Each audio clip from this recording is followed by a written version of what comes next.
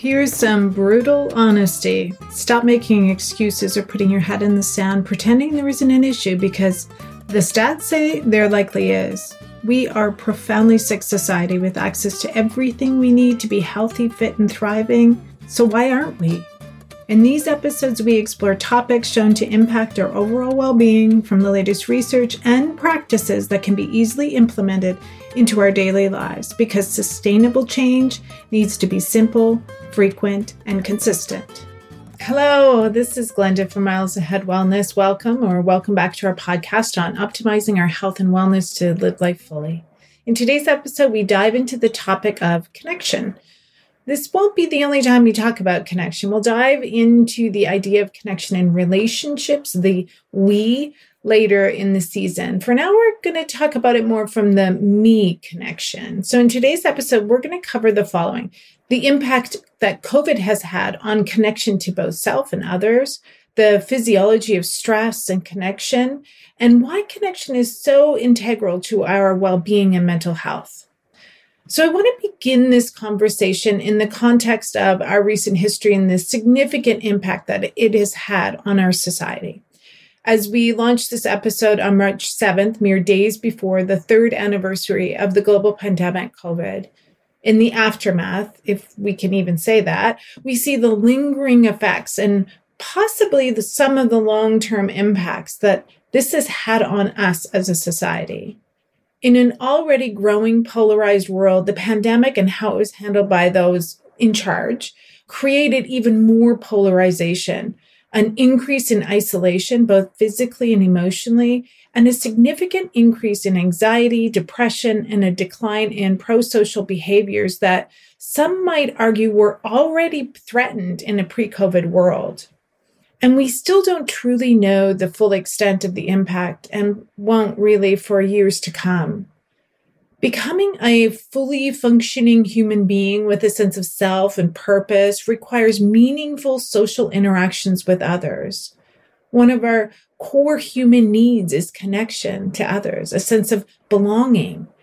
The other needs are safety and satisfaction. Our need to belong and attach to our parents will supersede all other needs. In fact, we will reject parts of ourselves in order to maintain an attachment to our parents. As a side note, we offer free biweekly live classes via Facebook Live and YouTube Live on these topics and more. We share content and practice together in community. You can find the links in the show notes for our next upcoming sessions. All are recorded and available on our YouTube channel as well. Okay, so back to today's topic. Our ability to connect to others improves our mental health and our overall well-being. A University of Alberta PhD student did a study on whether introverts or extroverts did better during isolation. Can you guess? The link to the research study findings will be in the show notes for you. So what did you guess? Well, if you guessed extroverts, you were right.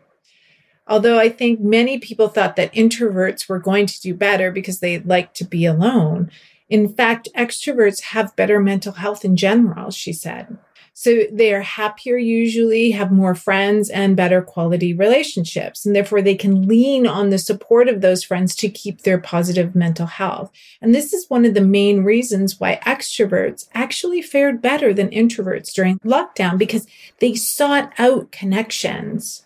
There was a lot of conversation about who was able to be resilient and whether the storm that was COVID measures of quarantine and isolation.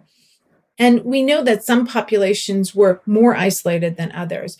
Those who were immune compromised, the elderly, and the very young, for example. And some were also more impacted because they lived alone or not near family or support. And there were many angles to examine this from, and we won't be able to do it all. But anecdotally, I know from my clients, I noticed that there was some things that made them be able to manage things better than others. So although introverts enjoy spending time alone, they are still social animals and need connection.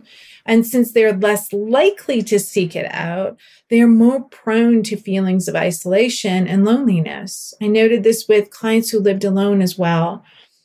because by nature, those that lived with others had some sense of connection to the others in daily living. Those who had established relationships that they could create a bubble with and maintain. Those maybe who had spaces mentally, emotionally, or physically to balance between people and alone. So secondly, generally speaking, those who had to live with too many people and no personal space, and those who had all personal space and not enough people were equally frustrated and challenged. There's a balance, right? And this is, of course, specific to each person individually between being able to connect to self and connect to others. One other point was whether you were working from home or working out of the house. For some people, like my husband and my daughter, life changed, but it didn't really for them. They each got up each day and went into work. My daughter, working as a health and beauty manager at an organic market grocery store, certainly had its challenges being in the front line at that time. But as someone who lives alone, the social interaction she needed to some extent were delivered at work with her colleagues and the people who came into the store, probably more the people she worked with. So when she went home, she was already ready for a break. All this to say, in whatever scenario, connection matters, social engagement with people we care about, and strangers too, can help us feel connected to something bigger than ourselves. And that's really important, in particular, face-to-face, physical contact, talking and sharing stories, laughing with others. These are all essential components of connection. Okay, a short interruption to let you know about an upcoming offer. For many of us, our conditioned beliefs are one of the very things that limit us from succeeding or doing the things that we most desire. So join us starting March 17th for our new Overcoming Limiting Beliefs mini course. This will be a free downloadable ebook as well as an opportunity to explore it deeper in a mini course with videos, worksheets, and support, all at a very accessible price. Join our newsletter to get notified or watch on our Instagram page for the launch at Miles Ahead Wellness. That's Miles with a Y. Okay, so let's come back to talk about the physiology of stress and connection. Connection calms our nervous system. It reminds us internally, our very nervous systems, that we're in community with others, and that usually makes us feel safer. A deep conversation with someone releases oxytocin, the hormone that I mentioned in the last episode. That's at the top of that hormone hierarchy, the master balancer that can balance cortisol levels and thus reduce stress.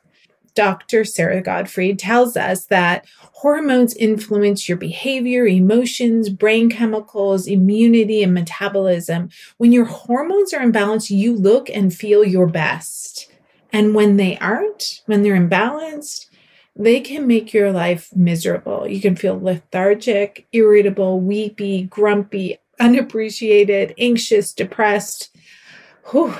When we are stressed, cortisol and oxytocin are waging war on each other and wreaking havoc on your life. Okay, so oxytocin is a hormone, a really important hormone that's released at childbirth, breastfeeding, but also during orgasm, laughter, play, hugging, and even giving. Cortisol is a super important stress hormone, and it actually has this anti-inflammatory effect. So it allows us to truly push through whatever we need to do at that time, which again is fine in a short term, but is detrimental in the long term. Cortisol is the key reason why people who are super stressed and then go on vacation and then all of a sudden they get sick. It's because they start to relax on vacation and that anti-inflammatory that had been present in the cortisol is gone and the body starts to react with more and more inflammation, lowering the immune system, and we get sick. And of course, it isn't the relaxation, but the high levels of cortisol that came before it. That's the culprit. Often when we are under stress and that fight or flight response is engaged, we disconnect from others. We move away in an attempt to focus on the problems that we're dealing with or get things done. And this is okay in limited time frames, of course, but when chronic, we become detached from those people who could actually be helping us handle the stress. I was reading today a blog post of a prominent creative entrepreneur who had built a huge 6-figure or 7-figure actually business, and from all accounts was successful. But she was stepping down and closing it all due to mental health challenges and relationship challenges. And she stated in a post that the more time and effort that went into the business, she didn't have the time to create or live the life that she was striving to build with the business. Chronic high cortisol can lead to rapid aging, loneliness, depression, adrenal fatigue, and burnout, and then chronically low levels of cortisol. So this translates into inflammation then taking over, and that translates into rapid aging. It can also become easier to disconnect, detach, walk away, and not look back. These symptoms are often a sign of low oxytocin. Again, remembering that cortisol and oxytocin are waging this war often when we're in chronic stress. So sometimes we quit the wrong things. We walk away from relationships, friendships, and other connections, and not the thing that's actually causing the stress in an effort to maintain our success or what we think is going right in our life. So why is connection important? Connection is fundamental to our well-being. The importance of connection cannot be overstated. It's crucial for our health and happiness. Without connection, we become disconnected from ourselves. We lose our connection to the world around us and often the people that matter most to us. This can lead to depression and other mental health issues. By connecting with ourselves regularly, cultivating self-awareness, self-compassion with others, and allowing them to connect with us, we can gain a deeper understanding of ourselves and other people. This can lead to a greater appreciation for self, for others, and more grace towards ourselves and others as well. When we engage in pro-social behaviors, which are behaviors that help others, it is a means of connecting to others, not at the expense of connecting to ourselves or taking care of ourselves. When we connect to others, we reduce our stress and improve our mood. In particular, those pro-social behaviors like helping others, donating, volunteering, being focused on someone else. It's one of the reasons why we encourage people to volunteer or do something for someone else when someone's depressed. It's the last thing they want to do because they're so detached from others, but it's the very thing that helps them re-engage with the world outside of themselves. It can get people out of their dark thoughts, connect with others, and lift the mood slightly, which can be immensely beneficial to someone who is depressed. Self-compassion cannot be overstated as we think about connection. Again, in this context, with our own self, but obviously this allows us to cultivate compassion for others as well. In fact, connection is one of the 3 pillars of self-compassion. We will be exploring all of this in a new program, self-compassion program in June, as well as a YouTube series on self, where we will cover self-worth, confidence, self-esteem, self-love, and so much more on that soon. Okay, so let's talk about the practice for the next couple of weeks. You have 2 options. I encourage you to do both, but definitely pick one that works for you. One is consider your stress levels and your overall sense of well-being right now. Notice if you are moving towards those people in your life and towards yourself, or you're detaching. Can you make a choice day to day, moment to moment, to move towards when we feel like moving away? Towards your needs, your self-care, towards your loved ones, perhaps with a bit longer hug, more quality time with phones and screens away, where we have those deep conversations with each other that release all of those great hormones. Make it a priority in your self-care practice, as it will reduce our stress and allow us to feel that sense of interconnectedness with something greater than ourselves. The other practice that is very helpful when we're connecting is a meditation or loving kindness meditation. This meditation practice can be extremely helpful in connecting to both self and others with more love and compassion.